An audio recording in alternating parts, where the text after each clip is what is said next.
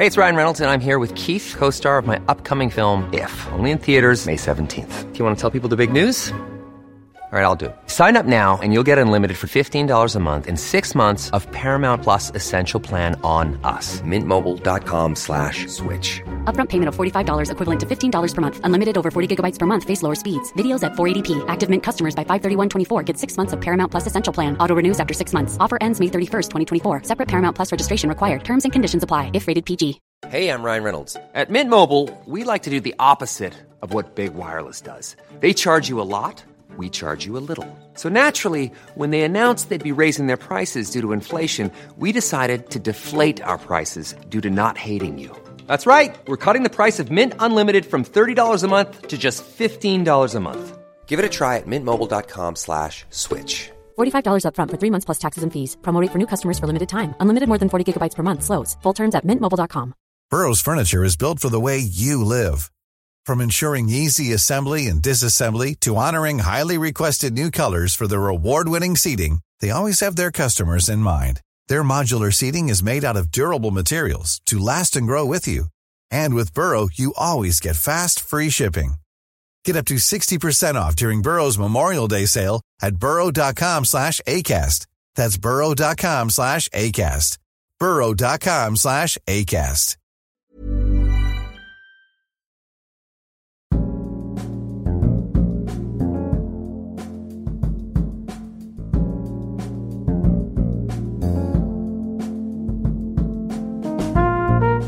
Välkommen ska du vara till Dekonstruktiv kritik. Jag heter Aron Flam. Avsnittet gästas av Jonathan Lundqvist för ett samtal om Section 230 i den amerikanska Communications Decency Act från 1996. Section 230 är lagen som möjliggjort internet som vi känner det idag. Trump har just sagt att han vill reformera den lagen. Citat. No precedent in American history for so small a number of corporations to control so large a sphere of human interaction. En förändring av Section 230 skulle förändra hela internet och därmed det offentliga samtalet. Men som det ser ut just nu kanske det inte är en så dum idé. Jag har också tråkiga nyheter till dig som har beställt en bok av 3:e upplagan av Det här är en svensk tiger. Det ser ut som att du kommer få vänta lite till. Polisen har nämligen beslagtagit cirka 2200 exemplar. Hela det återstående lagret. Om du har beställt ett exemplar av 3:e upplagan och inte orkar vänta på utkomsten kan du skriva till info@samistatpublishing.se. info@samistatpublishing.se. Men först vill jag tacka dig som stöttar dekonstruktiv kritik på www.patreon.com/aronflam i ett ord, på PayPal, Bitcoin eller via Swish 0768 943737. 0768 943737. Alla sätt att donera på finner du på hemsidan aronflam.com/donations samt i beskrivningen av det här avsnittet oavsett vilken plattform du lyssnar på. Där hittar du också länk till hemsidan aronflam.com där du utöver länkar till sånt som diskuteras i det här avsnittet hittar t-shirts, hoodies och muggar. Videon av George Floyd var tveklöst polisiärt övervåld. Ett mord som fångades på film och satte USA och stora delar av väst i brand. Demonstrationer är ett rimligt svar på mordet av George Floyd. Det är dock inte det smartaste att göra under covid, vilket antagligen kommer synas i dödligheten inom 2 till 4 veckor. Lösningen på rasism är inte att själv bli rasist. Lösningen på rasism är inte tomma slagord eller meningslösa gester. Lösningen är att behandla varje person du träffar som en individ och inte som del av ett kollektiv. Att gå ner på knä för någon bara på grund av den personens hudfärg är i mina ögon rasistiskt. Inte nog med att du anser att en hudfärg är bättre än andra och värd att gå ner på knä för. Det är också en förolämpning mot andra hudfärger. Men det spelar ingen roll, för det här är en religion, eller i alla fall någon sorts religiös väckelserörelse. En modern, sekulär religion till innehållet, men med hedendomens tydliga förtecken också. Det är samma mekanismer som låg bakom MeToo, ett uppskruvat tonläge pådrivet av den nya tekniken och en ideologi som har noll kontakt med verkligheten. Videon av mordet på George Floyd laddades upp av 17-åriga Darnella Frazier. Vi som regelbundet blir avstängda från sociala medier eller får se våra inlägg censureras, strypas och isoleras undrar dock hur det kommer sig att just denna video kunde spridas så mycket. För vi vet att vill plattformarna inte att material ska spridas så sprids det inte. Rasism, liksom sexism, är allvarliga ämnen som förtjänar seriös diskussion. Att göra motstånd mot dessa fenomen till en religion och leda upplopp gör absolut ingen nytta mot rasism och sexism. Tvärtom, det förvärrar problemen. Under tiden som allt detta pågår blev alltså min bok, som jag har lagt åratal av mitt liv på, beslagtagen av polis på mitt lager torsdagen den 11 juni 2020 enligt den gregorianska kalendern. 4 poliser med skyddsväst och vapen har stegat in på kontorshotellet där jag hyr lager och lokal och frågat en uppskrämd personal var böckerna finns. De visas till lagret, knipsar upp hänglåset och sen måste dessa stackars poliser på åklagarens order lassa ut närmare 1,5 ton böcker i junihettan. Jag vet att det är ett svettigt jobb, för det var jag som lassade in dem i förrådet. Det var jobbigt nog även utan skyddsväst och vapen, kan jag berätta för dig. Polisen ringde mig på eftermiddagen för att stämma av och jag lovade honom att skriva en tunnare bok nästa gång. Det blir då den första boken i modern svensk historia som blivit beslagtagen av polisen. Senast det hände var på 70-talet och då gällde det tydligen Mein Kampf. Det berättade Robert Aschberg för mig, som i egenskap av Publicistklubben Stockholms kretsordförande ringde och berättade att det den gången var den tyska delstaten Bayern som hade lämnat in polisanmälan till svenska myndigheter. Det är inte första gången någon liknar mig vid en nazist, men att likställa det här är en svensk tiger med Mein Kampf fick mig faktiskt att skratta rakt ut. Jag kunde inte låta bli. Har du läst det här är en svensk tiger så förstår du varför. Nu för tiden går det givetvis att beställa Mein Kampf i Sverige. Dock inte det här är en svensk tiger. Av någon underlig anledning går det fortfarande att lyssna på ljudboken. Det är faktiskt en smula obegripligt. Att mitt och Gustavs förlag heter Samistat gör att ironin tätnar betydligt. För dig som inte vet det döpte vi alltså vårt förlag till det gamla sovjetiska ordet för förbjuden litteratur. För dig som minns är detta inte första gången vi har problem. Redan när vi skulle registrera namnet Samistat hos Bolagsverket ansåg då Bolagsverket att namnet kunde citat väcka anstöt hos allmänheten slutcitat och citat strider därför mot goda seder och bruk slutcitat. Då överklagade vi och vann. Men det var en annan tid och en annan myndighet. Så länge sedan som senhösten 2019 och efter månader med covid känns den hösten som ett helt annat decennium. Vilket det i och för sig var. Lite mer än 6 månader senare står jag nu inför den absurda situationen att om jag fälls och boken bedöms vara ett brott så kommer en judisk författares verk om vad som pågick i Sverige under andra världskriget att förstöras, kanske brännas. Om det inte är satir så säg. Jag har inte fått se förundersökningen så utredningen är fortfarande pågående.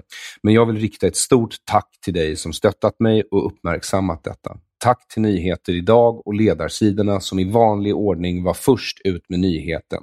I vanliga fall är ni också de enda.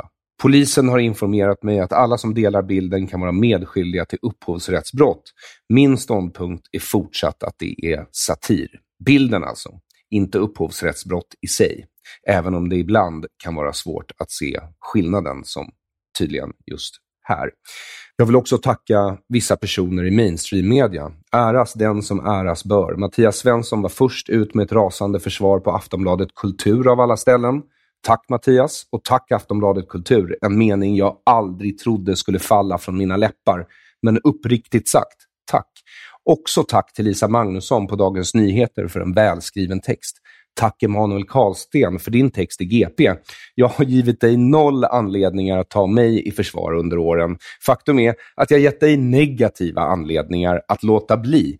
Men du har rätt Emanuel när du skriver att citat den 11 juni beslagtogs en författares verk av polisen. Det skedde nästan helt utan kommentarer eller nyheter i svensk press. En svensk tiger? Frågetecken. Nej, låt oss bevisa motsatsen. Slutcitat. Väl skrivet, vilket också skedde. TV4 gjorde ett inslag om det och SVT Kultur skrev en neutral artikel på webben och Aftonbladet på nyhetsplats. Tack så mycket. Jag har inte gett någon av er anledning att försvara mig någonsin och jag kommer antagligen inte göra det i framtiden heller. Men det visar att det i alla fall finns personer där ute som faktiskt har en demokratisk ryggmärgsreflex och vågar lita till den.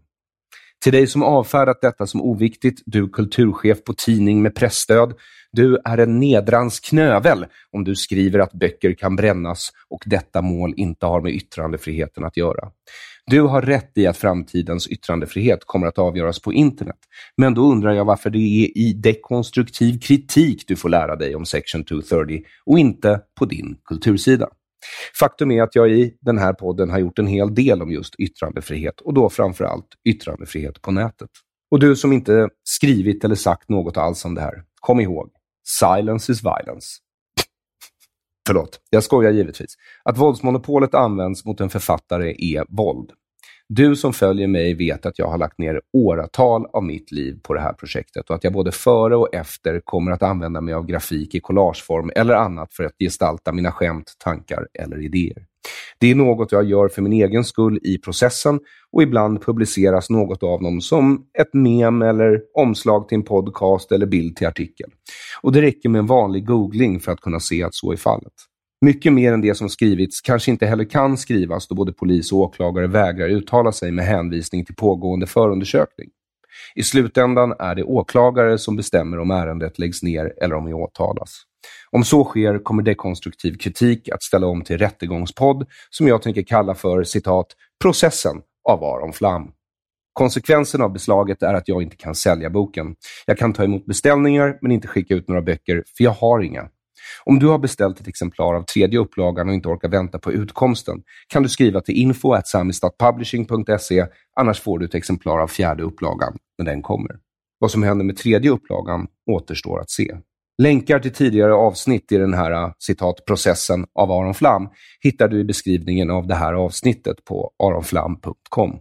Där kommer du också att hitta länkar till det som jag och Jonathan Lundqvist kommer att tala om i det här avsnittet. Jag föreslår att du verkligen tar dig tid att gå igenom dem. Det här handlar om att ha en förståelse för varifrån internet som det ser ut idag kommer och vart det bör ta hän härnäst.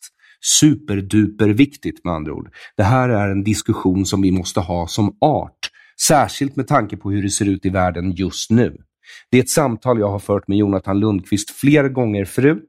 Länkar till de samtalen finner du alltså i beskrivningen av det här avsnittet på hemsidan aronflam.com.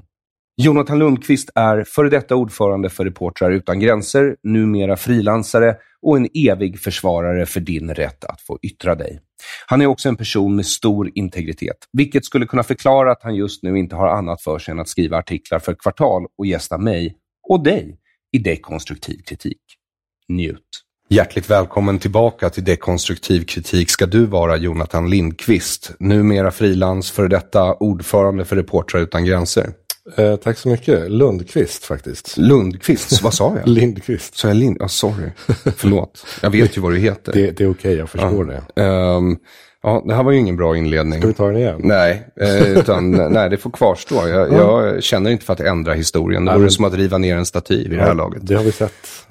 Så vi följer inte det fotspåret. Ja, men det, för de som är intresserade så har ju du varit med förut. Och det finns flera avsnitt de kan lyssna på. Jag kommer länka till de avsnitten i beskrivningen under det här avsnittet på aronflam.com. Ja. Men den här gången så är du här för att diskutera ditt expertområde, vilket är yttrandefrihet. Ja, precis. Om jag ska säga någonting om min bakgrund så är jag ju då tidigare ordförande för Reportrar utan gränser här i Sverige. Och har arbetat just med yttrandefrihetsfrågor och pressfrihetsfrågor i ganska många länder runt om i världen. Länder som har betydligt svårare, både strukturellt och praktiskt, med de här frågorna än vad vårt eget land har. Ja, och nu så har det hänt en sak. För det finns ett lagrum som heter sektion 230. Och Trump har nu hotat att ändra i det lagrummet. Precis. Och med anledning av det så skrev du en artikel på Kvartal som hette... Ja, som just ifrågasätter liksom att vi ska ta tillbaks, eller som uppmanar till att vi som ett demokratiskt samhälle och medborgare av det demokratiska samhället ska ta tillbaks, så att säga, vår offentlighet igen. Och möjligheten att bestämma hur det här gemensamma samtalet som vi har ska kunna gå till. Och vad det är som ska reglera det helt enkelt. Så du tycker att Trump har rätt i det här fallet? Jag tror att Trump har satt ett finger på någonting som många politiker, inte bara republikaner, faktiskt inser behöver förändras. Och det här går ju tillbaks till att internet och den digitala kommunikation som vi ser är idag vår huvudsakliga kommunikationskanal, både mellan människor och mellan oss och institutioner och mellan all sorts mellanmänsklig kommunikation, har ju kommit att säga förändrat förutsättningar under bara några decennier. Och det innebär ju då också, menar jag och säkert många med mig, att det här måste reformeras så att lagstiftningen kan då göra så att vi kan bibehålla vår offentlighet. Men vad var det som föranledde det här då? För Trump gjorde 2 tweets och Twitter censurerade dem. Precis, så här var det ju att den amerikanska högern har ju då, och den svenska också för den delen, har ju under en ganska lång tid pekat på att man då är orättvist behandlade av de här stora internetplattformarna och andra, så att säga, infrastrukturella aktörer på den digitala marknaden. Och det som då hände, det här har Trump uppmärksammat vid tidigare tillfällen, och det har ju funnits öppna konflikter mellan honom och i princip alla olika plattformar. Men det konkreta var då att han för några veckor sedan twittrade angående då de här BLM-protesterna som vid det tillfället höll på att urarta till regelrätta kravaller. Där de är idag helt enkelt. Ja, precis. Och då såg sig Twitter då manade att sätta hans tweets i en kontext. Det vill säga att man gjorde någonting man inte brukar göra. Och det är att man då till hans tweets sätter en liten sorts varningstext, skulle man kunna säga. Där man då ämnar att antingen belysa att presidenten har fel ur faktamässigt eller då förklara vidare vad kontexten är. Så vad var det i tweetsen? Vad stod det? Jo, där så stod det då att vill man vara snäll så kan man säga att han påminde om statens våldsmonopol. Det vill säga att om ni börjar plundra så börjar polisen skjuta. Men han gjorde det då genom att använda ett uttryck som är when the looting starts, the shooting starts. Och här ska man vara medveten om att det här är ett historiskt begrepp som inte är oproblematiskt. Och ibland så tycker jag man baxnar över Trumps förvisso mycket medvetna provokationer, men att han väljer att ta de strider som han tar, därför att det också det, så att säga, det som skulle kunna varit just en oskyldig påminnelse om statens våldsmonopol blev istället till en diskussion om huruvida han är rasist eller inte. För att det har rasistiska konnotationer i en amerikansk kontext, precis. Det här uttrycket. Precis, det här har använts då under tidigare upplopp och har då riktat sig mot just den afroamerikanska befolkningen. Men det här är någonting då som Twitter inte gör. Jag menar, man behöver inte leta länge för att hitta både öppna och förtäckta hot eller förhärligande av våld och såna här saker. Och att man då väljer att punktmarkera på amerikanska presidenten, i synnerhet då bara några månader innan ett val och mitt under skulle man utan att överdriva kunna säga, en av de absolut mest polariserande frågorna som har funnits i amerikansk historia på länge. Det är remarkabelt, kan man väl säga. Ja, för du skrev ju i din text där på Kvartal att Iran hotar ju Israel med utplåning i tid och otid. Alltså deras officiella ledare. Ja, det verifierade konton. Exakt. Säger vi ska förgöra den judiska, eller den sionistiska entiteten som de kallar det för. Precis. Ja, det är ju naturligtvis väldigt tydlig händelse. Det var bara en sån tweet som jag belyste. Men det händer ju hela tiden och även på personnivå som är betydligt mer problematiskt. Och man skulle kunna välja att säga att det finns många hundratals, tusentals tweets som glorifierar det våld som de här demonstrationerna har lett till. Från båda sidor. Mm. Och allt det här tillåts, men av någon anledning så punktmarkerar man då Trump. Och här börjar man ju då kunna ana att vi kanske måste vara överens om vilka regler det är som gäller. En annan tweet som jag gjorde några dagar senare blockerades också för vidare spridning. Det vill säga att den inte gick att retweeta. Och då så sätter man ju en sorts man tar ett litet stryptag på då somliga individers lika möjligheter att uttrycka sig som andra. Och då tror jag man bör åtminstone ha diskussionen. Vad det är för samhälle och vilket typ av samhälle vilket debattklimat som vi vill ha. Så att säga. En del av de här lagarna som finns till. Kan du förklara först bara vad sektion 230 är? För att förstå det ordentligt så tror jag man måste göra en liten snabb. Jag ska försöka hålla mig på en historisk tillbakablick som gör att det fortfarande är intressant att lyssna på. Men jag tror att man måste titta på just vad som hände under 70-, 80- och 90-talet i både amerikansk kontext men i framförallt då i teknikutvecklingen.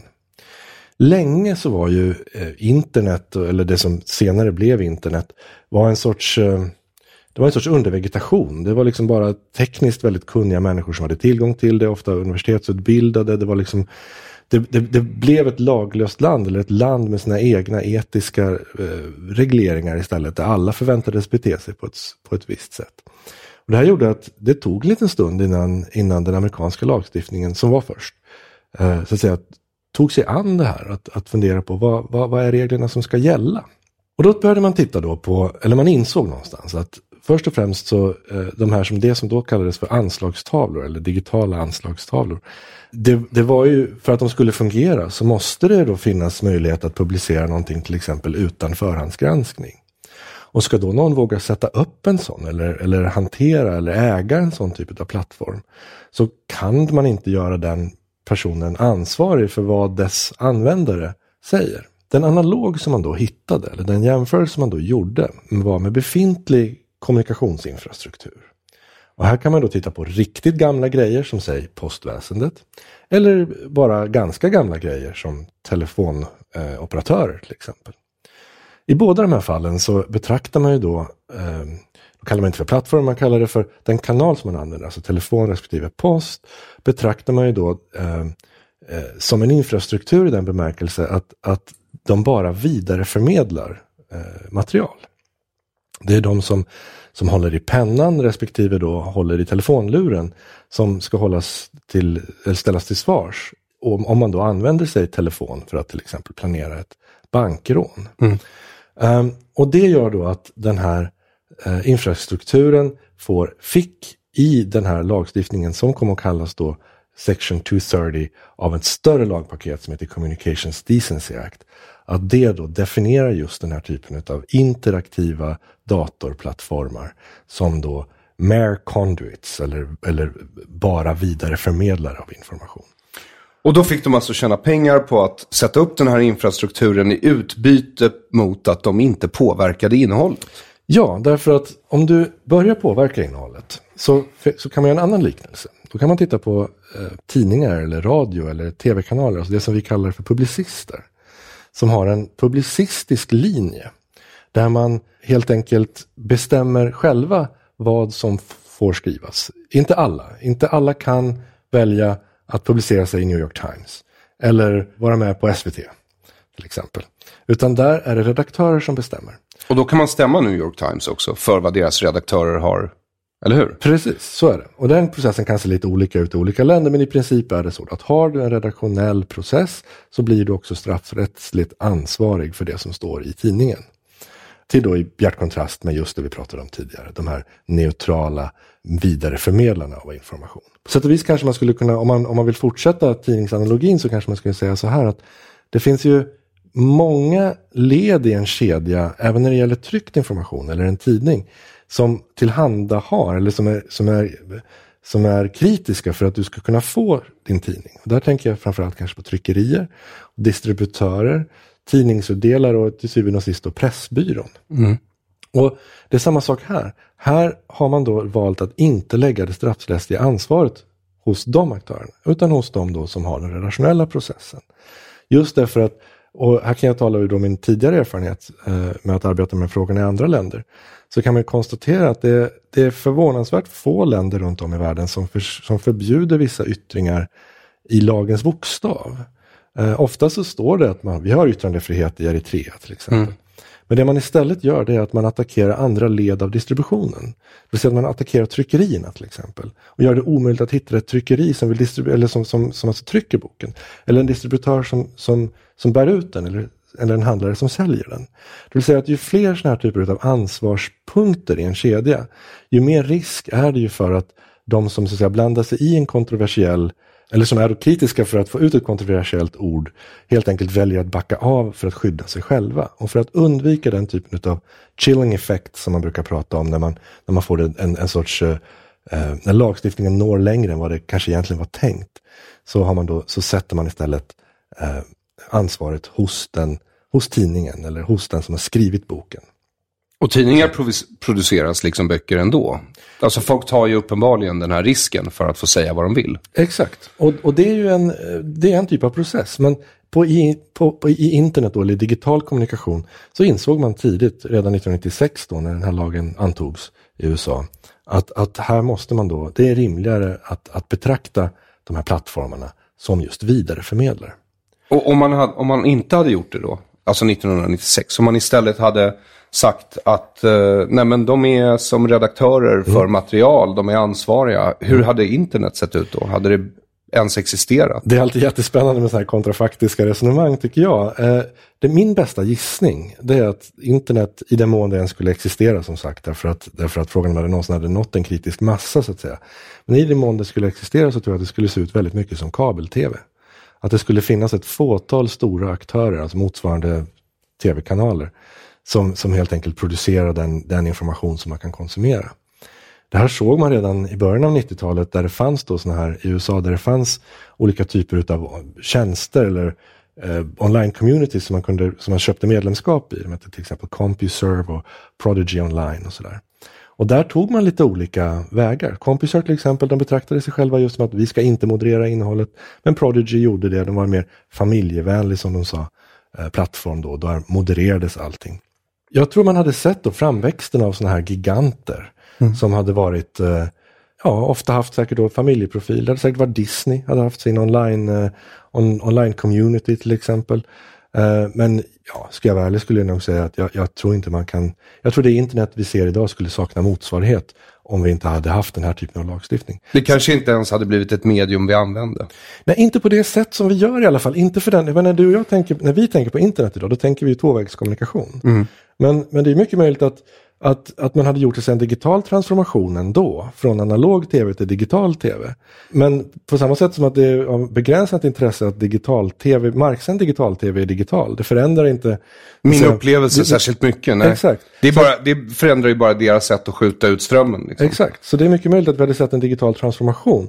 Men det internet som vi har idag, där vi allihopa är delaktiga och där vi skapar nätverk runt omkring oss själva dynamiskt genom våra liv, det kan jag med säkerhet säga skulle inte finnas. Men då förstår man väl att vissa blir nervösa när Trump vill ändra i sektion 230, därför att det är ju uppenbart att det är ju tack vare den som vi har den enorma frihet vi har. Ja. Det är bara det att då de här företagen, om man ska tro Trump, mig och många, många andra, har missbrukat det förtroende de gavs. De är inte längre passiv infrastruktur, utan de är aktiva redaktörer på marknaden för den fria opinionsbildningen, som i och med deras deltagande har blivit allt mindre fri. Ja. För det skriver du i din artikel att skälet till att man reglerar mediemarknader som Communications Decency Act, det är ju för att man anser att ägarkoncentration av media är dålig. Precis, ja det är faktiskt, det går ju tillbaka längre än CDA, men just den här insikten om att mediekoncentration, det vill säga, det här är ju ett resonemang som vi ofta har i Sverige också. Alltså är det okej att TV4 köps upp av Bonnier till exempel? Nej, om du frågar mig. Vad innebär det när så att säga ett allt för fåtal starka ägare har direkt tillgång till i princip då all information som distribueras? Och det har inte att göra med att Bonnier är ett privat företag, utan det har för mig att göra med att Bonnier är ett privat företag som sitter i statens farm och erhåller stora stöd från staten. Ja, det adderar naturligtvis till komplexiteten. Men det är det jag försöker, för jag vill få det att utveckla det här om ägarkoncentration. Ja, därför att det är väldigt viktigt, speciellt med tanke på hur den svenska mediemarknaden ser ut. För vi har exceptionellt hög ägarkoncentration. Det har vi. Ja.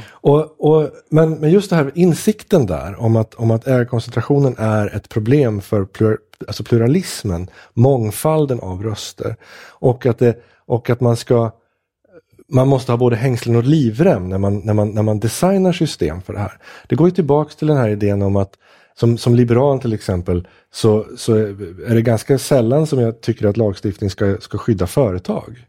Men det handlar om att bygga upp fungerande marknader, alltså ett pro-market-resonemang. Och där är ju då ett resonemang om en ägarkoncentration, eller att begränsa ägarkoncentrationen. Även om det är en inskränkning på företagens så att säga egna fria vilja och äganderätt, så väljer man att göra det och har gjort så i decennier.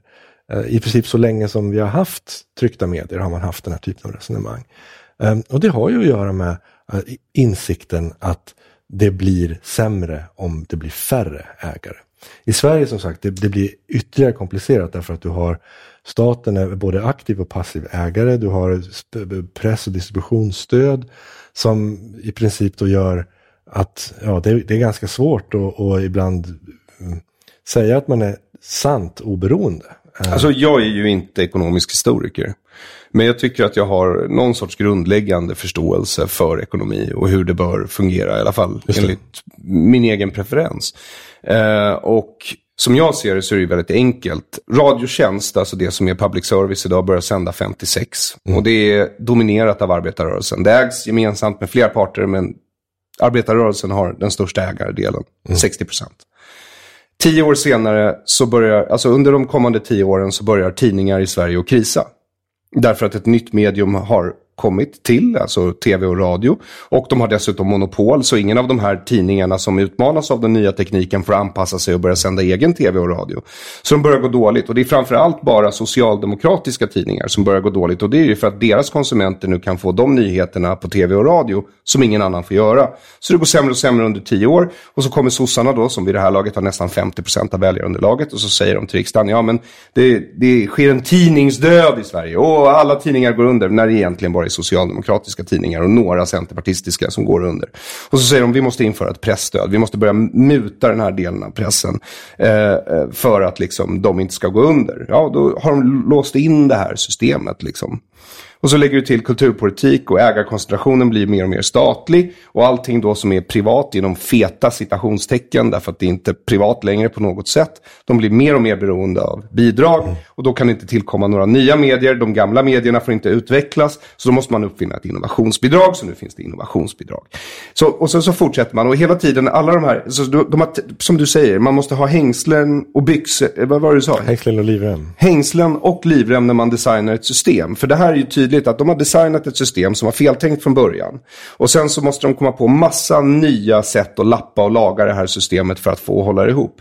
Och de principer som byggde det här systemet leder ju då till att det blir mer och mer utslätande rapportering och mindre pluralism i det offentliga samtalet.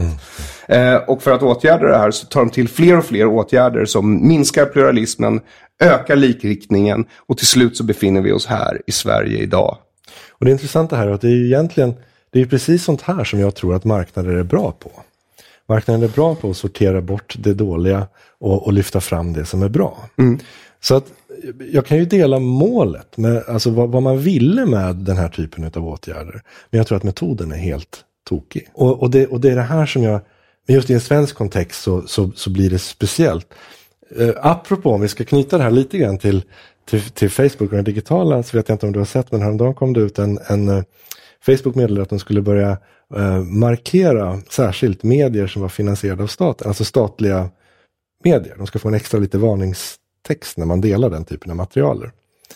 Det ska bli lite intressant att se. Och det är ju ett redaktionellt ingripande. Precis. Vilket är lustigt, därför att du skriver också i din artikel på Kvartal att Mark Zuckerberg gick ut och sa att det här är inte bra av Twitter, att de punktmarkerar presidenten på det här sättet. Sociala medier ska ju inte på något sätt lägga sig i det offentliga samtalet. Och det är alltså motsatt position han hade för mycket mindre än ett år sedan. Visst. Men om man ska resonera lite här och ge Mark Zuckerberg och de andra lite benefit of the doubt, vilket jag tycker man åtminstone för sin intellektuella hederlighet så ska man göra det. Så skulle jag kunna säga så här, jag tror inte att det alltid är så lätt för dem heller. Därför att det här är den explosion som de har varit med om att skapa fanns inte ens i deras föreställningsvärld när de satt där och började sin resa. När Mark Zuckerberg satt där och designade sin lite roliga idé för Harvard, där det mest handlade om att få träffa brudar liksom. Så det fanns inget övergripande ideologiskt paket som han kom in med. Och det har ju som sagt visat sig att den lagstiftning som fanns där har inte stöttat. Och jag kan förstå svårigheterna de står inför. När de å ena sidan kanske skulle vilja vara lite mer hands-off, men å andra sidan så ser de hur Al-Qaida sprider terrorpropaganda och rekryterar människor. Vad ska vi göra? Vad är vårt ansvar? Jag förstår att de som företag har jättesvårt att hitta rätt. Men grejen är att egentligen så alltså, för jag har gått igenom allt det här. Jag har försökt tolka Mark Zuckerberg välvilligt i det här fallet. Och tänkt precis som du gör igenom allt det här. Men jag köper inte riktigt, därför att de bygger fortfarande på sektion 230. De är ett telefonbolag. Om terrorister planerar ett terrordåd över telefonbolaget, är det som sagt inte telefonbolagets jobb att stoppa det. Det är polisens jobb och rättsväsendets jobb. Säkerhetstjänstens jobb. Det är deras jobb att stoppa det.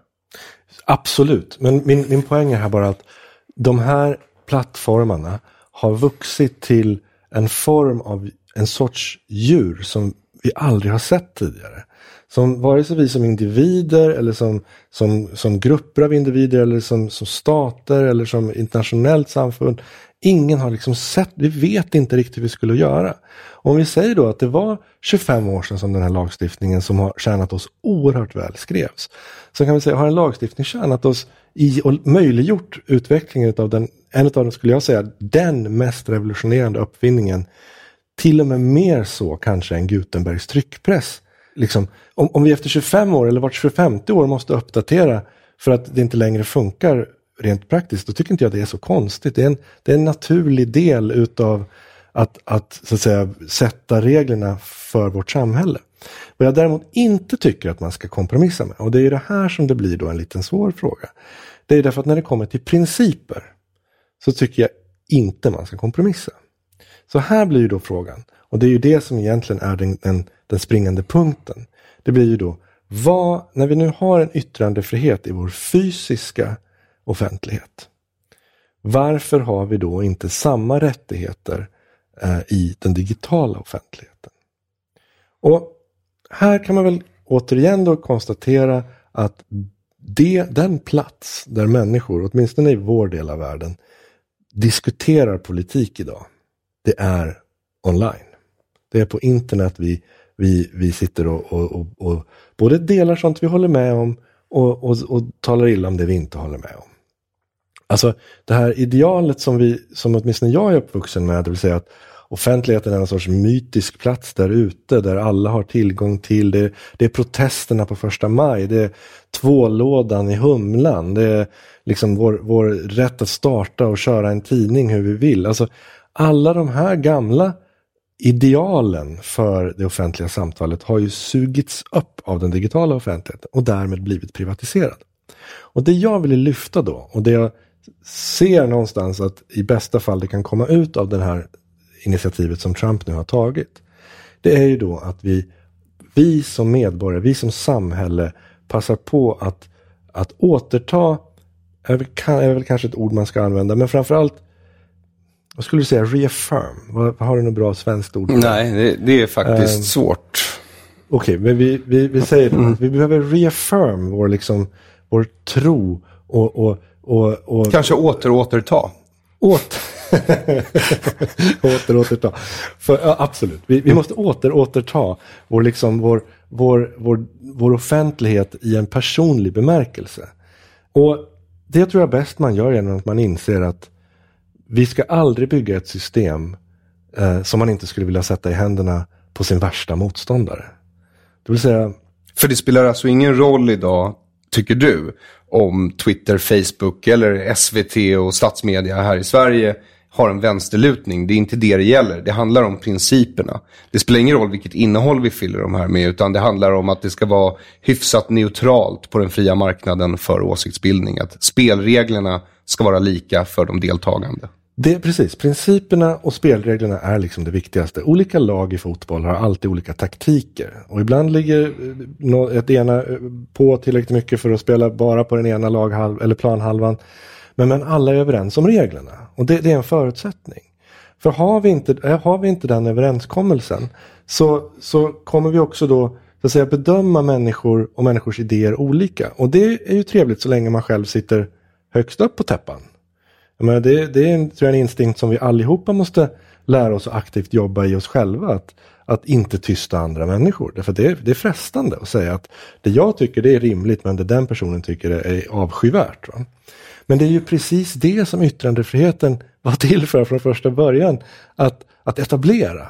att det är inte mittfåran. Det kanske inte är du som behöver skydda av yttrandefriheten. Därför det du säger är kanske tämligen okontroversiellt eller åtminstone inte... Jag håller med dig. Du håller med, precis. Jag behöver inte någon skydd av yttrandefrihet för det jag säger är tämligen okontroversiellt. Jag har alltid hävdat det. Från ditt perspektiv är det precis på det viset. Och det är det här man måste komma ihåg. Att människor har olika perspektiv. Och därför måste man alltid sätta sig själv i skorna hos dem som tycker annorlunda. Och tänka på om det var jag som tyckte det. Skulle jag vilja bli tystad? Dessutom så måste jag säga, och nu kommer vi in på mer då det teoretiska försvaret för yttrandefriheten. Men varför inte? Det finns väl aldrig ett dåligt tillfälle att göra det. Aldrig. Men det är att för att vi ska kunna acceptera yttrandefrihet kräver det någonting annat. Och det är en tilltro till, till nästa människa. Alltså, vi kan bara tillåta en annan människa att tycka och säga vad den vill naturligtvis. Om vi också litar på den människan. Att den personen är rationell och öppen för samtal och går att övertyga alla de här sakerna. Men baksidan blir också av det här att om man säger att vi inte ska tillåta yttrandefrihet så kastrerar man som andra människor. Då gör man skillnad på människor och människor. På ett sätt som jag tror man har svårt att hitta historiskt har lett till någonting som är bra. Utan det som har varit unikt unikt positivt i den västerländska kultursfären under... Vem har mest rätt att tala? En amerikansk gangsterrappare som har deltagit i plundringar i Seattle eller Amerikas president? Ja. Vem? Ska jag välja? Ja. Jag tycker att liksom båda två har precis lika mycket rätt att tala. Rätt svar. Du får 10 poäng för den frågan. Sen är det ju upp till alla vem de ska lyssna på. Men det är ju då det är ju så vi väljer så att säga. Det är ju så vi får reda på vad vi själva tycker. Vi får höra, det där lät bra. Det där lät också bra. Vilket av dem låter bäst? Eller det där lät idiotiskt och det där lät ännu dummare. Jag tar det första. Och problemet hittills historiskt har det varit så här att äganderätten har varit ganska stor. Till exempel en bokhandlare, det är naturligtvis upp till den personen. För det här är alltid det motargument som jag får. Men vadå, ska inte de här privata företagen, Facebook och YouTube och Twitter och de här, kunna bestämma vad de ska ha på sina plattformar? Och jag vill att de ska kunna det till så långt det bara är möjligt. Men man måste också inse att de är någonting annat än en bokhandlare. Om jag tar det som exempel. Det vill säga att om en bokhandlare inte tar in en bok. De vill inte ta in Aron Flams bok till exempel. Då kan de oftast vända sig till någon annan handlare och köpa boken. Därför att du har en fungerande marknad. Om det skulle bli så att varenda bokhandel ägdes i Sverige av en kedja. Ja, då kanske vi skulle ha en annan diskussion också. Okej, vad sägs om att bara den största bokhandelskedjan i Sverige ägs av arbetarrörelsen? Det finns vissa strukturella problem i bokhandelskedjan också med just för stort ägande. Så att det var ett exempel som ligger närmare det här var det jag printade ut från din artikel. Jag tog faktiskt med mig väldigt mycket från din artikel, men det här printade jag ut precis innan vårt samtal. Många länder har lagar mot allt för ensidiga ägarbilder, helt enkelt eftersom man insett att detta har konsekvenser för det demokratiska samtalet. Ja, och i Sverige har vi då haft 55 år av pressstöd. Och lägger du på 9 år till så är 64 år av att staten har brutit mot neutraliteten på den fria opinionsbildningens område. Det är alltså 64 år. Det är generationer. Ja. Vad tror du händer under tid om det är så? Tror du människor kan fatta rationella beslut? Är den information de har vuxit upp med tillräcklig för att kunna göra det? Ja, men alltså det är en otroligt retoriskt effektiv grepp du tar. Därför som sagt så länge har så statliga inblandningen funnits. Men jag tror ändå man måste... Det har varit gradvis för det första. Det har blivit men det är inte bara det, Jonathan. Seriöst. De kallar den här ordningen för demokratin när de försvarar den. Ja, och det där, precis. Så vill du snacka fula retoriska grepp? Jag sa inte att det var ett fult retoriskt grepp. Jag sa att det är ett bra retoriskt grepp. Men min poäng är att det finns absolut ett problem. Det sa det alldeles nyss. Alltså det finns ju absolut ett problem med en ensidig ägarbild i Sverige. Men det gör det i alla länder. Här i staten, i amerikanska länder så har det skett medieuppköp. Jag har sett i Sverige också. Du har ett jättestort koncentrationsproblem bara med ägarbilder i Sverige. Jo. Och vad mer? Och för det var också någonting som alltid var skilt förut. Det var att distributionen var separat. Det vill säga att du hade kabel-tv-bolag som inte ägde tv-kanaler. Men nu börjar du bygga upp såna här vertikaler i Sverige också. Det har funnits i USA länge och det har kritiserats för det. Men där kabelbolagen har sina egna kanaler i princip. Det vill säga att du kan inte få vissa kanaler om du inte istället också har kabel-tv från en viss operatör och vice versa. Och då har du verkligen som ägare kontroll över hela situationen. Det vill jag nog ändå säga med viss bestämdhet att där är vi inte, det har inte pressstödet gjort. Det finns problem att diskutera med både praktiskt och principiellt kring pressstöd. Jag är själv en kritiker av det. Men det går inte riktigt tycker jag att jämföra med den ägarkoncentration som vi ser just bland nätplattformarna till exempel som vi börjar med att prata. Dessutom kan vi säga så här att det kan också vara ett förvisso missriktat försök just att One size fits all seems like a good idea for clothes until you try them on. Same goes for healthcare. That's why United Healthcare offers flexible, budget-friendly coverage for medical, vision, dental, and more. Learn more at uh1.com. It's that time of the year. Your vacation is coming up. You can already hear the beach waves, feel the warm breeze, relax, and think about work. You really, really want it all to work out while you're away. Monday.com gives you and the team that peace of mind. When all work is on one platform and everyone's in sync, things just flow. Wherever you are, tap the banner to go to Monday.com.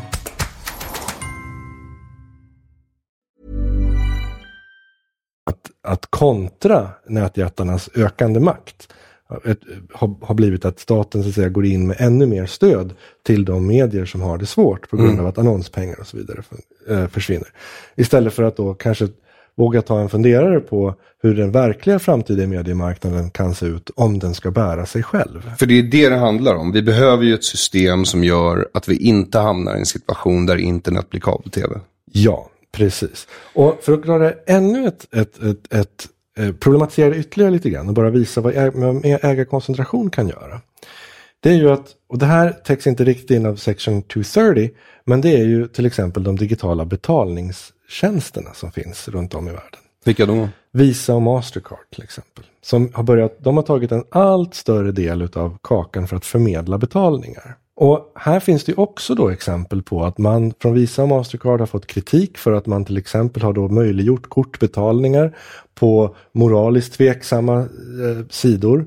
Ofta börjar den här diskussionen med olika former av sexuella aktiviteter, alltså porr som anses vara oetiskt. Men det har också gått ner till att det handlar om politiska saker. Där de här bolagen då har tvingats retirera.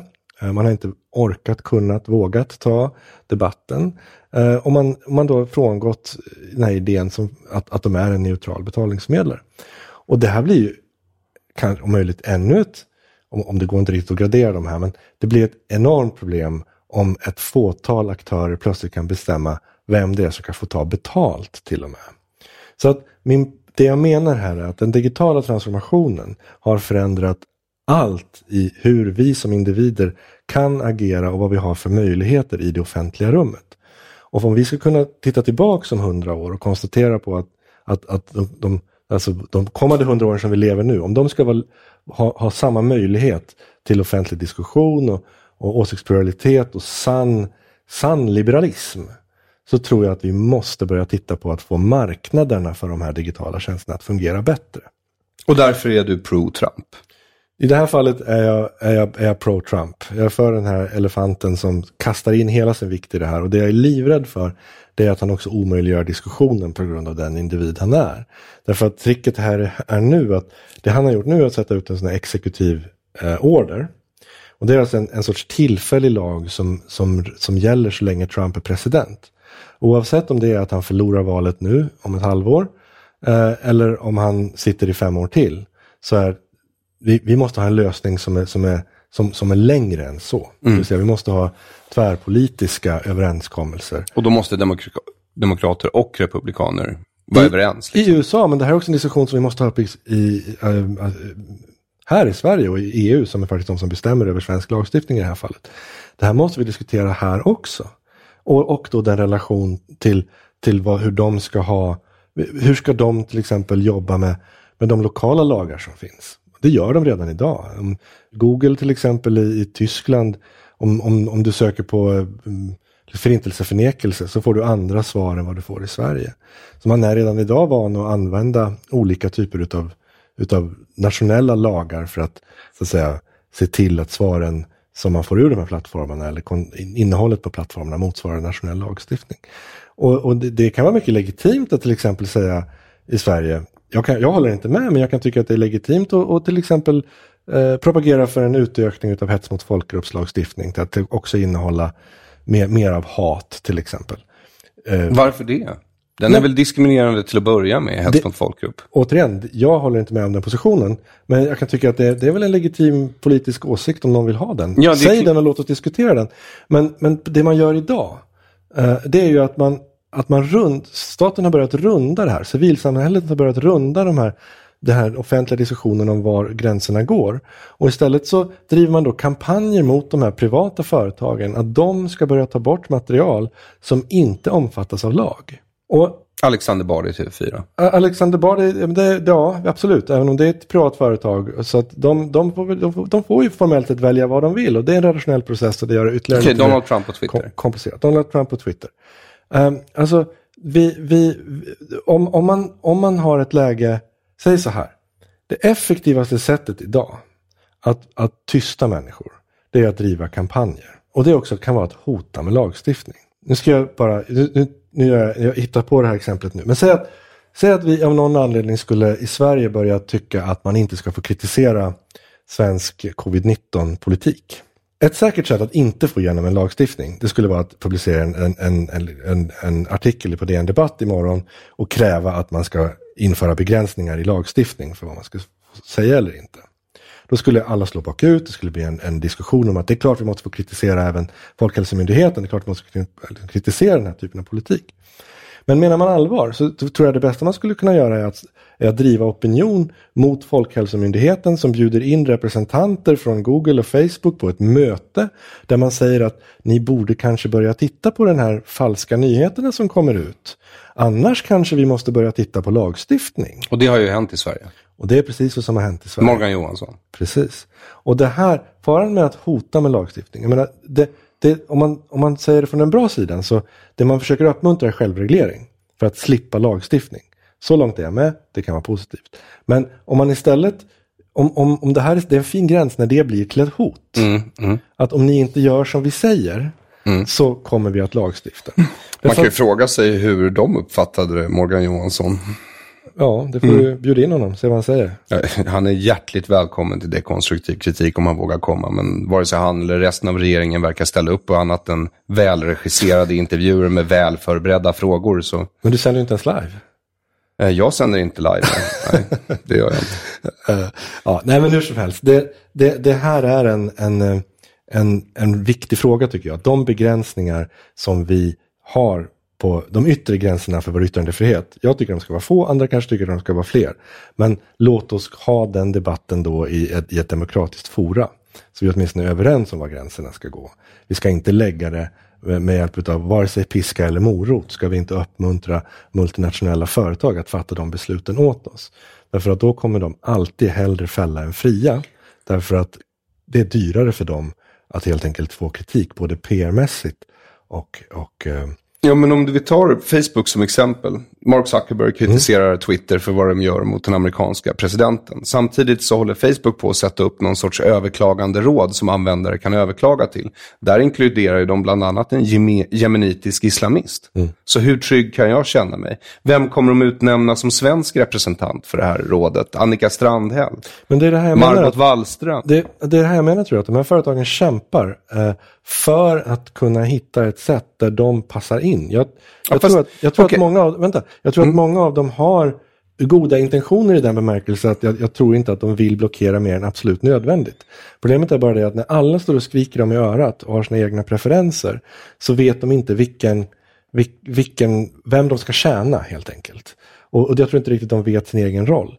Så att jag är i det långa loppet är jag ganska övertygad om att om samhället tar tillbaks lite grann av initiativet här och visa lite var skåpet ska stå, så tror jag att det här skulle göra det lättare för dem att bedriva sin verksamhet.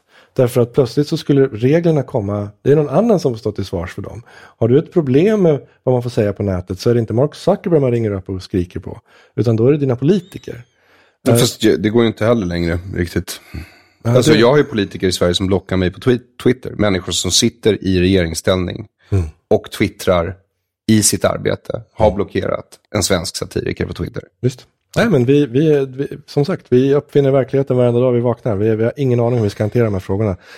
Personligen tycker jag det låter jättekonstigt. Samtidigt, det finns inget lag. Jag tror inte det finns något... Det finns inget lag, men i USA var det ju någon som stämde Trump och sa att om du twittrar i ditt yrke, då är ju det är offentligt. Så sorry, du får inte blocka folk. Precis. Ja. Men, och det tycker jag är rimligt. Alltså jag tycker inte man kan förbjuda privatpersoner.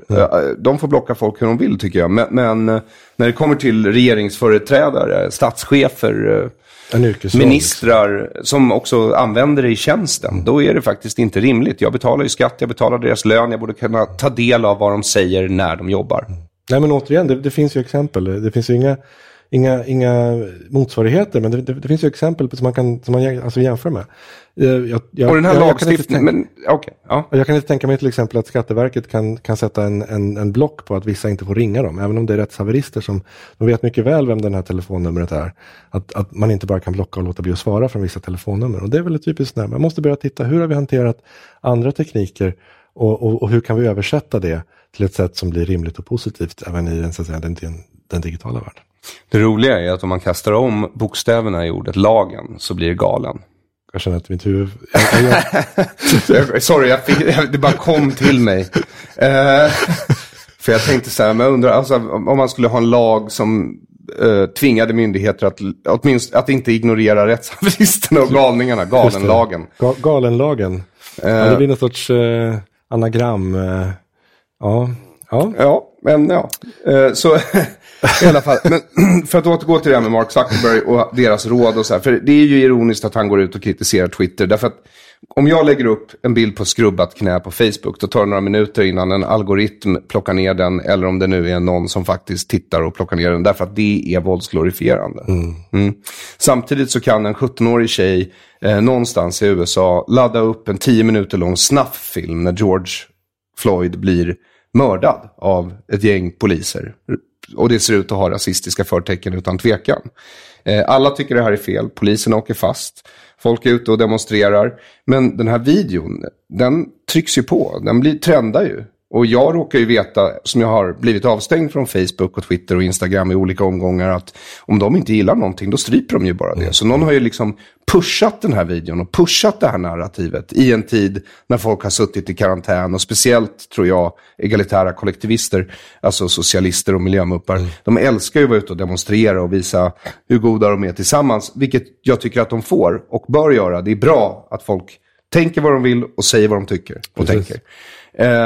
Ärligt liksom, oavsett hur fel jag tycker de har. Men i det här fallet är det tydligt. Facebook har ju inte stoppat den här videon. Nej. Kanske drivit på den här videon. Och då är det ju fråga om en påverkansoperation, Jonathan. Fast där kan man väl säga så här, kan man får jag bara avsluta? Därför att, som du vet, snabffilmer laddas upp på nätet varje dag, hela tiden, dygnet runt, hur många som helst. Det finns massor med forum på nätet, live-leak, du kan gå in och titta på snabffilmer, eller hur? Avrättningar, annat hemskt. Men i det här fallet så har den här videon på Facebook blivit viral. Ja, det där är ju svårt. Först och främst vill jag bara säga att jag tror att nyckeln till att åtminstone komma lite jämnare, någon form av jämvikt här, är att jag tycker kanske snarare de ska tillåta fler skrubbade knän än färre videos på folk som blir mördade av polisen. Så att, men alltså det är det som är min poäng, och precis. Jag tror vi är överens. Absolut. Alltså Facebook ska inte censurera sig vare sig snabffilmerna eller de här skrubbade knäna, för i det här snabffilmens fall så uppfyllde de ju en väldigt viktig visselblåsarfunktion. Men där hade de ju kunnat ha som principer att när folk laddar upp sånt här, då skickar vi det till polisen eller media eller... Just. Jag vet inte. Men de hade kunnat ha handlingsplaner för hur man hanterar det här. Och vad de istället gjorde var att de stoppade inte videon. Och troligtvis drev de på den. Det är också där, de har ju så att säga guidelines för hur de ska hantera material. Ja. Och de är nästan de är nästan komiskt detaljerade i form av syns ena bröstvårtan men inte den andra, så det och det.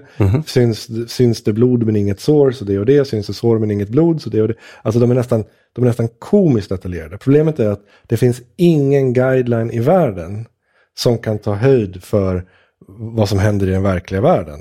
Det är ju alltid fallen som trillar lite mellan stolarna, mellan definitionerna, som till slut förändrar världen. Alltså det går inte att förutse nästa George Floyd-video. Eller det går inte att förutse nästa trendande, liksom.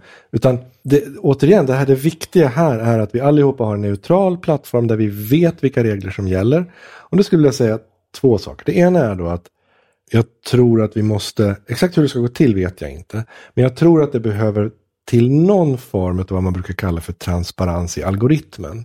Nu är det jättelätt att säga transparens i algoritmen och sen gå vidare och inte reflektera mer över det, men det är extremt komplicerat. Dels för att algoritmerna i sig är extremt komplicerade, men också därför att all kurering du gör, och det vill man ju att Google eller Facebook eller något ska göra. Jag vill ju bli presenterad med det intressantaste först till exempel. Så det kommer alltid finnas ett urval. Och exakt på vilka kriterier de väljs ut som sagt, jag vet inte hur deras algoritmer ser ut, och de är i plural, det är inte en. Utan man drar i en tåt på ena sidan maskinen och utkommer någonting på andra. Jag är inte säker på så att de ens vet själva exakt vad som händer inne i den här svarta lådan. Så att vad den här transparenten i algoritmerna betyder och hur man ska närma sig det vet jag inte. Men jag tror att vi behöver ha lite mer klart för oss vem det är som de här bolagen tjänar först och främst. Och de borde också få det klart för sig. Och det leder mig till nästa fråga. Och det, om man nu ska fortsätta och bara resonera högt utan att jag nödvändigtvis har löst allting. Det är ju att problemet här är ju att det är du som är du som användare av Facebook är Facebooks produkt. Det vill säga att idag tjänar Facebook annonsörerna och du är produkten. Och det här påverkar ju naturligtvis hur de väljer att ge dig material. Därför att de vill ju så att säga få så mycket som möjligt ur sina annonsörer på lång sikt. Det är inte ett kortsiktigt arbete, det är ett långsiktigt arbete, så det är också komplicerat att beskriva. De tjänar inte på att förolämpa dig varenda dag naturligtvis. Men grundproblemet är att det är inte du som är deras kund. Och då kan man ju börja tänka på vad skulle hända? Hur skulle ett socialt medie se ut där den enda som företaget ska se till är glad och nöjd? Det är du som konsument. Det är du som användare. Genom att du betalar $5 i månaden eller vad det är, motsvarande säg ett Netflix-abonnemang, så får du tillgång till den här plattformen och där händer alla de här sakerna. Och det är du som står i centrum. Jag tror att det skulle se helt annorlunda ut. Därför att då plötsligt så skulle de plötsligt bli intresserade av att du ska få en resa. Du ska få lära dig saker som du kanske inte visste, eller se saker som du tycker är roligt eller vad det är för någonting. Inte för att någon annan så att säga betalar någonting i slutändan och du bara blir du blir deras sätt att få ut pengarna. Så det är också en sån här viktig, och då kommer man in på nästa, det här leder ju då till att man kanske ska ta och resonera apropå pro-market i termer av affärsmodeller. Alltså vi har förbjudit vissa affärsmodeller tidigare som vi vet är destruktiva och inte leder till goda resultat. Och framförallt då att människor blir mer eller mindre lurade till exempel, eller blåsta. Vissa affärsmodeller är helt enkelt brottsliga. Vissa affärsmodeller är brottsliga, som till exempel pyramidspel. Där man sa att nej, men det är klart att för 10-15% de sitter högst upp i de här företagen, de tjänar ju pengar. Men det förutsätter att ett stort antal människor längst ner förlorar. Och lite grann samma sak kanske man kan... Värdeförstörande företag. Ja, lite kanske man kan säga här. Att man kanske den här gratismodellen där du är produkten, det kanske inte är en modell som ska tillåtas. Jag vet inte ens om jag tycker det själv än så länge, utan det är någonting som man måste titta på. Men jag tror just att om vi ska kunna komma till rätta med ett positivt offentligt samtal som leder oss dit vi måste gå, utan att förgöra varandra i raskrig som egentligen bara är proxy för andra ekonomiska ojämlikheter och såna här saker. Vi vet inte längre vad det är vi pratar om. Därför att våra budskap blir prioriterade utav svarta lådor någonstans på vägen som vi inte har kontroll över. Och det tror jag kommer att leda till vår kultursfärs undergång. Alltså, utan att låta lagom positiv här. Men det här är dekonstruktiv kritik. Det är en plats för... Dystopiska vanföreställningar tillhör vår vardag. Det är så skönt att vara hemma. Nej, men på en mer positiv sida då så tror jag att allt sånt här... Lagen är produkten av människor. Och låt oss sätta oss ner med våra skarpaste hjärnor och rationellt titta på de här problemen. Så är jag ganska övertygad om att vi kan lösa det. Kan vi ta oss till månen så kan vi göra det här också. Men då måste vi kunna föra ett resonemang om det. Och just nu så känns det som att hela den offentliga diskussionen har imploderat till stor del. Inte bara här utan över hela väst. Över hela världen. Och sociala medier är definitivt ett av problemen i den bemärkelsen att vi verkar inte alltid kunna hantera det. Nej. Alltså, inte minst så är det så att om man tittar på politiken. Politiken är ju ett hantverk. Förr i tiden så var ju politik föddes i ett arbetsrum i riksdagen. Och sen så gick man runt i korridorerna där och så wheelar man och dealar man lite, man kohandlar lite, man samlar en majoritet, man förbättrar det, man ändrar det så alla var överens och sen plötsligt så men du får inte glömma förslaget. Nu så det första man gör när man kommer på en politisk idé är att man talar om det på Twitter. Och sen tar din motståndare diametralt motsatt position och så stampar man ner sina spett där någonstans i jorden och sen är det fullständigt omöjligt att ändra sig. Så att det blir bara ett stort skyttegravskrig utav positionstagande. Men jag tror att det är för att för det första, politiken brukar inte styra lika mycket i människors liv som den gör idag. Nej, det är ju rimligt också. Så de hade mycket mindre kontroll. De hade kontroll över försvar, lite infrastruktur och den här typen av infrastruktur som vi idag kallar digital och som på den tiden var elektronisk. Men de kontrollerade ju inte allt. De delade inte ut barnbidrag en gång i tiden till folk som bara råkade liksom ha sex på en fest och så kommer ut en unge.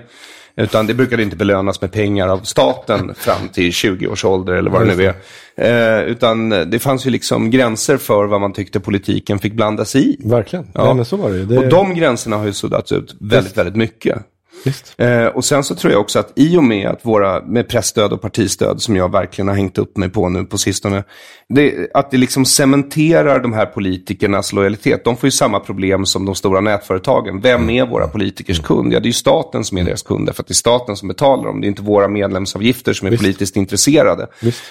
Och det gör att allting fossiliseras och ingen av dem alltså, över hela det politiska spektrat i Sverige. Det är alltså inte ens SD är särskilt systemkritiska.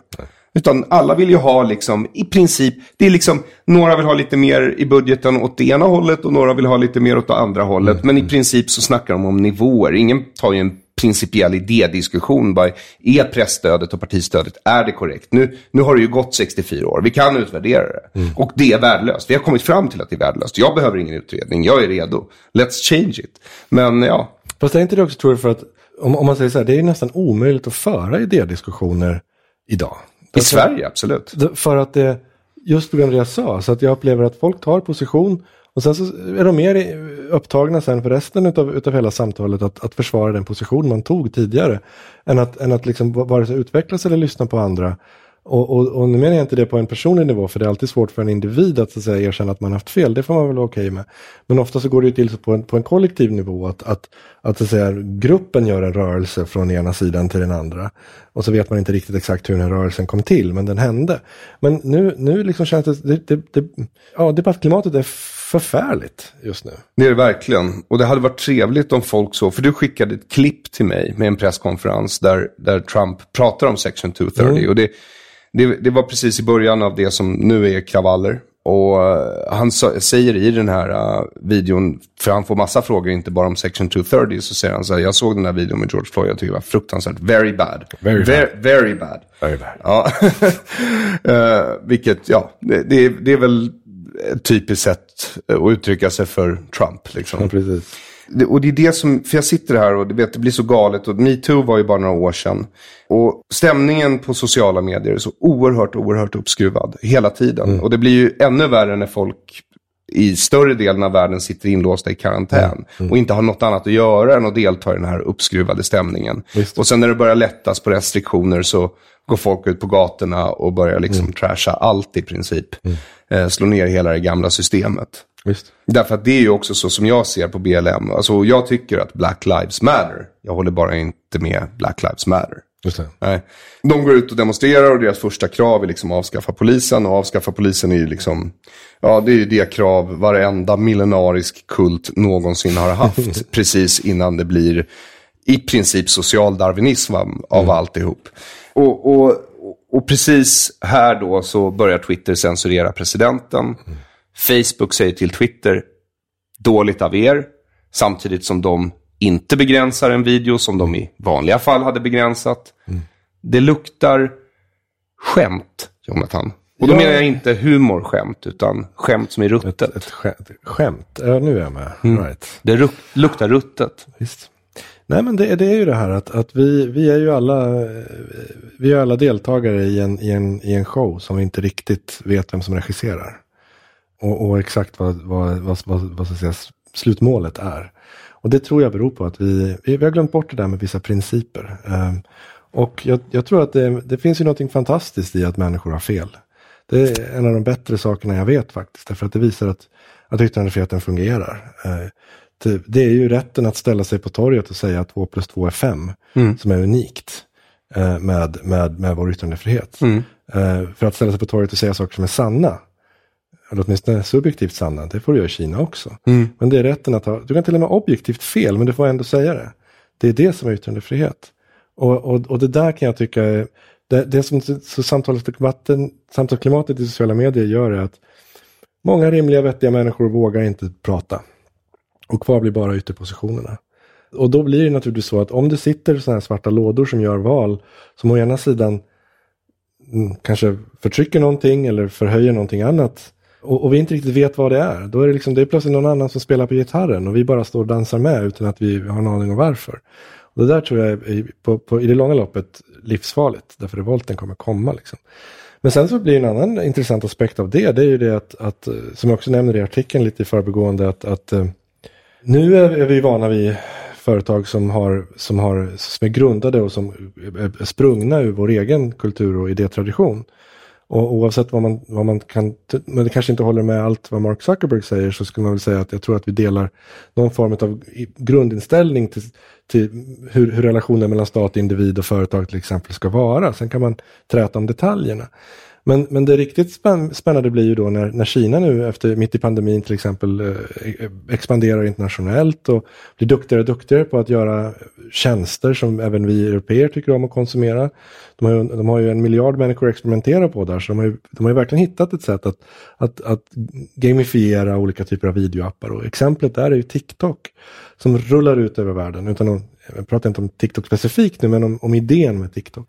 Där vi plötsligt då får ett socialt media som ägs och där prioriteringarna kanske i framtiden kommer sättas av människor som är väldigt nära den kinesiska regimen. För det ska man ha klart för sig, att även om TikTok tekniskt sett är ett privatägt kinesiskt företag, så finns inga privatägda kinesiska företag. Därför att staten har sista ordet alltid. Inte som vi menar det. Nej. Utan det finns alltid ett djupt. Och vad TikTok gör mot sina användare, det är ju samma sak som Facebook gör. Du tankar upp all din personliga information, i alla fall den som har med TikTok att göra. Och den informationen, den har kinesiska staten. Ja, jo, men jag menar, just nu håller ju TikTok, det handlar väl mest om roliga danser.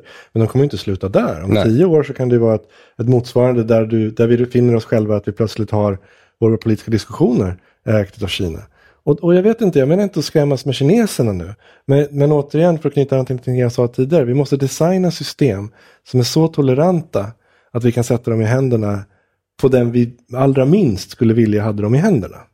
Och det är det jag menar, att ska vi nu kunna på allvar ha en offentlighet i Sverige med yttrandefrihet, åsiktsfrihet, religionsfrihet, så måste principerna vara okränkbara, och vi måste också säga att det är er som plattformar, oavsett om ni är amerikanska, kinesiska, ryska eller franska, så måste ni upprätthålla de både skyldigheter och rättigheter som det svenska folket gemensamt har bestämt sig för att vi ska ha. Så om du fick bestämma, då skulle vi alltså försöka utgå från principen att det är användarna som idag är egentligen produkten. Det är de som ska vara centrum i den här nya lagstiftningen. Är det så du ser det? Ja, eller så här. Jag tror vi kan börja med principen. Vi kan börja med yttrandefrihet till exempel. Vi ska börja med de principerna och säga att här har vi bestämt att de yttre kanterna går, både i form av skyldigheter och rättigheter. Det vill säga att ja, Google måste naturligtvis ta bort hets mot folkgrupp. För det står i svensk lag att det ska inte finnas. Så det är en skyldighet, det ska ni ta bort. Ni ska vara statens, så att säga, förlängda arm där. Va? Men de ska också, och det är det här som inte görs idag, de måste också garantera vissa rättigheter. Det vill säga att har man då i Sverige inte sagt till exempel att man får, eller så här, är det i Sverige tillåtet att kritisera Folkhälsomyndigheten? Ja, då måste man få kritisera Folkhälsomyndigheten. Då kan det inte finnas plötsligt komma upp en regel i det användaravtalet från Facebook som säger att på grund av mycket fake news just nu så får bara officiell information från Folkhälsomyndigheterna kommuniceras på Facebook. Då gör man, menar jag, ett övertramp, därför att så står inte i lagen. Utan där måste plattformarna åläggas att upprätthålla de friheter som vi som medborgare har bestämt att vi ska ha. Sen kommer det naturligtvis in en helt praktiska saker här. Sen måste man ju lösa det. Hur ska det här gå till? Vem är det då som man ska kontakta? Och, vem överklagar man till? Ja, alla de här frågorna. Jag är mer intresserad av att öppna upp diskussionen än att jag ska sitta här med svaren. Man kommer få titta på någon form av jouråklagarfunktion, förmodligen med ett ganska brett prejudikatsystem. Därför man kan naturligtvis inte, den personen kan inte naturligtvis handha 30 000 fall om dagen som det kanske kan handla om. Utan att i något läge måste den individen eller den funktionen får vara skiljedomare i prejudicerande fall. Som sen då plattformarna ska implementeras. Men att det också där finns möjligheten, till exempel hos den offentliga tjänstepersonen finns möjlighet till överklagande. Som sen då företaget måste följa. Därför att det är viktigt att den person som tystar andra människor också ska ligga under demokratisk kontroll. Det är väl egentligen principen. Sen, om det sen leder till också en vidare diskussion, att vi tittar på affärsmodeller och så vidare.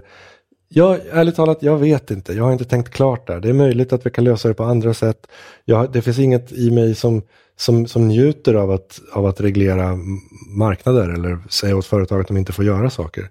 Det är toppen att Facebook är gratis. Åtminstone, återigen, om jag talar ur egen erfarenhet från andra länder, så kan vi konstatera att de här gratistjänsterna som Facebook och YouTube och Twitter, särskilt i länder med svaga institutioner som kanske inte har en yttrandefrihet, men där Google kliver in och med sin vikt bara säger ungefär det skiter vi i, och så försöker stoppa oss. Ni vill väl för fan ha Google. Så kan man säga att i många delar av världen så står ju Google och de här internetplattformarna för en mycket vidare och djupare yttrandefrihet än vad den nationella lagstiftningen gör. I många länder. För de flesta länder har ju inte yttrandefrihet alls. Nej, exakt. Och det säger sig självt, i många länder, fattiga länder, folk skulle inte ha råd att betala en tariff, eller kanske inte prioritera att betala till Facebook för att ha det. Trots att man kan se de positiva saker det Facebook har gjort idag. Så det är inte med njutning jag pratar om att reglera företag. Utan det ska göra med absolut minsta möjliga. Och kanske med alla typer av cirkusvantar, om jag verkligen ska försöka friskriva mig här nu. Men samtidigt tror jag vi måste vara öppna och klarsynta inför den nya typen av problem som vi står inför i och med då den här uppfinningen som förändrar allt. Och man ska också komma ihåg att sist när man har den här typen av revolutioner, boktryckarkonsten till exempel, det var ju inte en revolution först och främst för att folk plötsligt fick börja läsa deckare. Det var liksom inte det som var revolutionen. Utan revolutionen var att plötsligt krossades det kyrkliga maktmonopolet. Och det är ju när maktmonopol smulas sönder som riktigt jävla tråkiga saker kan hända. Och det är ju det den svenska staten är så rädd för just nu. Därför att de har väldigt hög medieägarkoncentration. Ja. Och de nya amerikanska företagen är ett jättestort hot mot dem. Precis. Inte mot oss. Inte nödvändigtvis mot vår demokrati, eftersom jag tycker att vi bor i en demokratur och medieägarkoncentrationen i Sverige är ett bevis på det, så som jag ser det. Just det. Ja. Så för min del så är det så här, men antingen så kommer det in de här jävla idioterna som är nyrika och mäktiga, eller så får jag tampas med de här gamla idioterna som har missbrukat sin makt i 100 år nu. Visst. Ja. Vilka tror jag kommer välja? Den nya djävulen eller den gamla? Better the devil you know or the devil you don't? Jag vet inte. Precis. Nej, men det där är... Vi står inför många sådana här val. Och vi står just inför där pyramiden plötsligt flippas upp och ner. När människor startar poddar eller gör YouTube-kanaler där de plötsligt börjar säga saker och får följare som får helt andra idéer än vad kanske. Och ingen vet var det här landar. Det enda vi kan konstatera är att det hade inte kunnat hända på någon annan plattform än den digitala. Men det innebär ju också att vi måste vara väldigt, väldigt försiktiga så vi inte startar in i 100 år av krig igen på grund av det här. Utan vi måste försöka förekomma den typen av våld eller den typen av reaktion på maktförskjutningen. Jag är kanske naiv och godtrogen och så, men jag tror på människors rationella förmåga att leverera till sist. Jag hoppas att vi ska kunna resonera oss ur den här utvecklingen också och vända det till någonting som stärker oss snarare än tvärtom. Men just nu ser det ju inte jätteljust ut, måste jag säga. Nej, för du har ju pratat om framtiden väldigt mycket här. Ja. Men om du ska koppla det här till vad som pågår just nu, alltså Section 230, till det som pågår just nu. För det finns ju ett visst samband däremellan. Ja, nej men absolut. Och jag menar återigen, Black Lives Matter-rörelsen, vad man än må tycka om vissa av deras politiska mål, så kan vi säga att det är ju den typen av politiska rörelser, eller det är ju politiska rörelser som förändrar världen. Och om inte vi ser till att ha tillgång och kontroll, vi menar jag medborgarna, alltså samhället i någon sorts bred bemärkelse. Om inte vi medborgare ser till att ha kontroll över det samtal som vi får ha, så kanske den här typen utav politiska rörelser inte kan förekomma, och då riskerar vi att missa då viktig utveckling. Liksom. Men återigen, det är komplicerat idag, för vi tvingas allihopa sitta och gissa om det här egentligen är så att säga, ett gräsrotsengagemang eller om det kommer ifrån en överdriven, någon har skruvat i algoritmen. Och problemet med det här är att det går att misstänkliggöra alla rörelser. Jag menar, Trump fick ju samma han blev misstänkliggjord på samma sätt när han plötsligt vann valet. Jag tror att de flesta miljömuppar, de flesta BLM-aktivister, de flesta vänstermänniskor, de flesta högermänniskor tror på det de säger att de tror på. Det tror jag faktiskt. Men de kan fortfarande ha fel. Och de kan fortfarande vara totalitära skitstövlar. Precis. Som vi måste stoppa. Visst. Nej, det är framförallt det där. Va? Med lagom så går med våld om man måste. Det är ju så här någonstans. Om man nu pratar, och nu kommer jag använda ordet liberal som har blivit helt söndermanglat i olika typer av betydelser. Men man ska ju komma ihåg att så länge vi allihopa lever och accepterar att agera politiskt under ett liberaldemokratiskt paraply, då är vi liksom överens om spelreglerna. Sen kan man ha åsikter om procentenheter i ersättningsnivåer, precis som du sa. Men problemet blir just när det då kommer någon och säger att den inte tror på det liberaldemokratiska projektet. Hur ska vi hantera det? Där personligen tror jag att jag tror att det är så pass starkt att skulle vi ha en fri och öppen debatt och man hade möjlighet att förklara för en på riktigt. Jag tror inte vi behöver vara rädda för att försöka vinna över fascister i debatter. Därför att det går alldeles ypperligt att förklara varför demokrati är bättre än fascism. Om man kan sina egna argument för det man tror på. Precis. Vilket jag misstänker att de flesta västerlänningar och svenskar absolut inte kan. Exakt. Därför att de vet inte längre. Världen är redan upp och ner. Och om du frågar mig så här, vad är det absolut största förutom den tekniska revolutionen, internet, som har bidragit till vad vi ser nu över västvärlden, så skulle jag kalla det för krypande socialism. Jag skulle säga att det som händer inom det liberala partiet, för detta liberala partiet i USA, Demokraterna, de är numera i princip en socialistisk rörelse. Inte hela såklart, och verkligen inte alla väljare, men det finns falanger där som är väldigt starka och väldigt högljudda och har väldigt många krav. Och alla de här kraven liknar, som jag sa, millenariska rörelser, alltså undergångskulter. Men samtidigt, om man vänder på det så här och tittar på... Och i Sverige är det inget snack, för här har vi ju haft en socialistisk statskupp sedan 1974 och vi lever i efterdyningarna av den Aftonbladet, inte Olof Palme-mordet. Men socialism, jag menar, det är ett ord som också så här, kommer med så otroligt mycket konnotationer. Men om man bara då, problemet där blir väl lite grann att det måste fungera i praktiken också. Och det här är inget försvar nu för krypande socialism, men det kanske jag vill göra är bara fråga, kan det finnas en orsak till det? För jag menar, om man tittar på den inkomst... Det finns absolut en orsak till det. Alltså på ojämlikheter i USA, så tycks det mig i alla fall att det finns strukturella problem kring fördelning. Och då är frågan, är varje litet försök att jämna ut, åtminstone ta bort liksom dalarna, inte gör dalarna fullt lika djupa? Behöver det nödvändigtvis vara krypande socialism, eller är det bara... Man kan också välja att se det som en sorts försäkring. Men det där, men det där är bara bullshit. Därför att liberaler och konservativa sedan 100 år är också överens om att en viss omfördelning i samhället ska ske. Det är inte socialister som har kommit på ekonomisk omfördelning. Det är det faktiskt inte. Det är bara de som har kommit på radikal omfördelning. Det vill säga att de ska ta allt som andra har och efter eget godtycke dela ut det till vem de vill. Och det är en helt annan sak. Fast det jag tycker snarare är signifikant för den diskussionen, och vad jag tycker, eller jag själv personligen reagerar mer än kanske just kring omfördelningsfrågorna som sagt, det är ju gränsen för politiken. Nej, men vad jag menar... Får jag bara förklara så att du förstår vad jag menar? Så här, när jag syftar på socialismen, då menar jag inte framförallt, vilket många av dem säkert tror att de gör, en radikal omfördelning av tillgångar. Utan jag tittar på de principer som styr socialistiska rörelser nästan oavsett var och när i tid de har uppstått. Och det är några enkla grundkrav. Avskaffa ordningsmakten, avskaffa religionen, avskaffa staten, avskaffa familjen, avskaffa skillnaden mellan könen. Och det här är de 5 ben som mänskligt liv står på. Så rycker du undan dem, bara ett av dem, så leder det till katastrof. Rycker du undan alla 5, ja, då blir det kaos direkt. Men återigen, det är ju möjligtvis med undantag av polisen där, så kan jag väl säga att allt det där representerar ju saker där jag tycker att politiken går väldigt långt. Det vill säga att jag tycker överhuvudtaget inte politiker ska ha någonting att göra med vem jag gifter mig med. Och jag håller helt med om det. Jag håller helt med om det. Men du måste förstå att i Sverige så har ju jämställdhetspolitiken någonting vi har sysslat med i snart 100 år. Nej, absolut.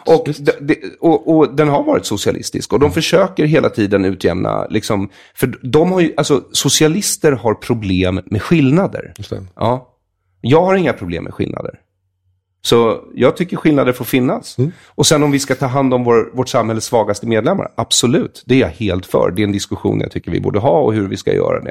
Men socialism är inte rätt sätt att göra det på. Precis, men i USA, i den amerikanska kontexten så blir det lätt så att så fort man börjar prata om omfördelning så blir det här smetat med socialistetiketten, och sen är den debatten på något vis det är lika svår att ha här som vi kan inte prata om MeToo. Alltså det är också ett, tyvärr så det... Ja, för jag måste ändå få kalla saker för vad de är.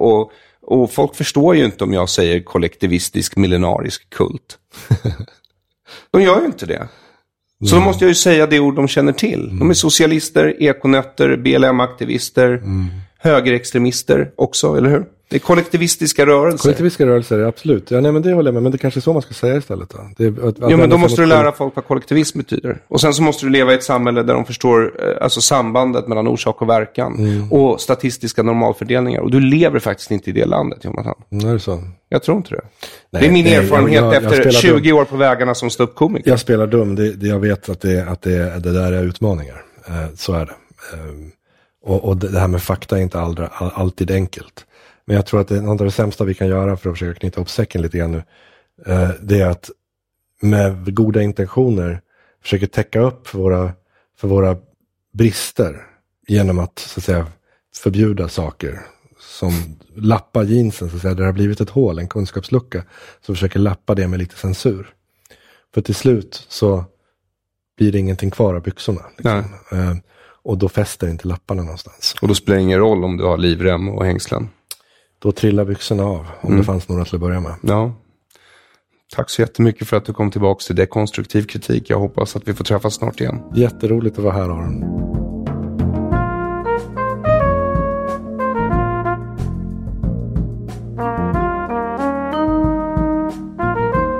Tack för att du har lyssnat på dekonstruktiv kritik med detta avsnitts gäst Jonathan Lundqvist.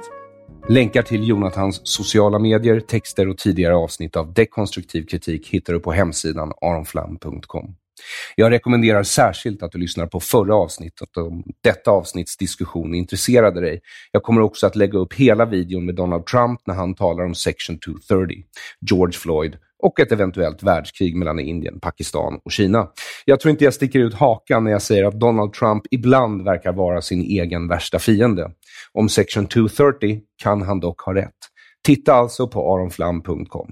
Ett stort tack till dig som stöttar dekonstruktiv kritik på patreon.com/aronflam i ett ord, på PayPal, Bitcoin eller via Swish 0768 94 3737. 0768 94 3737. Du är en hjälte. Om du inte är en hjälte som stöttar mig så finns alla sätt att bidra på hemsidan aronflam.com/donation samt i beskrivningen av det här avsnittet oavsett vilken plattform du lyssnar på. Där hittar du också länk till hemsidan aronflam.com där du utöver länkar till sånt som diskuteras i det här avsnittet finner t-shirts, hoodies och muggar. Och där går det att beställa Det här är en svensk tiger, men jag vet alltså inte när eller om du kommer att få boken.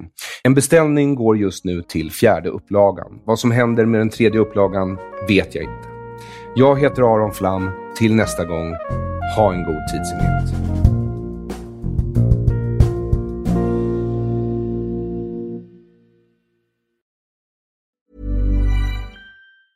Hey, it's Danny Pellegrino from Everything Iconic. Ready to upgrade your style game without blowing your budget? Check out Quince. They've got all the good stuff, shirts and polos, activewear, and fine leather goods, all at 50 to 80% less than other high-end brands. And the best part? They're all about safe, ethical, and responsible manufacturing. Get that luxury vibe without the luxury price tag. Hit up quince.com/upgrade for free shipping and 365-day returns on your next order. That's quince.com/upgrade. Planning for your next trip? Elevate your travel style with Quince. Quince has all the jet-setting essentials you'll want for your next getaway, like European linen, premium luggage options, buttery soft Italian leather bags, and so much more. And is all priced at 50 to 80% less than similar brands. Plus, Quince only works with factories that use safe and ethical manufacturing practices. Pack your bags with high-quality essentials you'll be wearing for vacations to come with Quince. Go to quince.com/pack for free shipping and 365-day returns.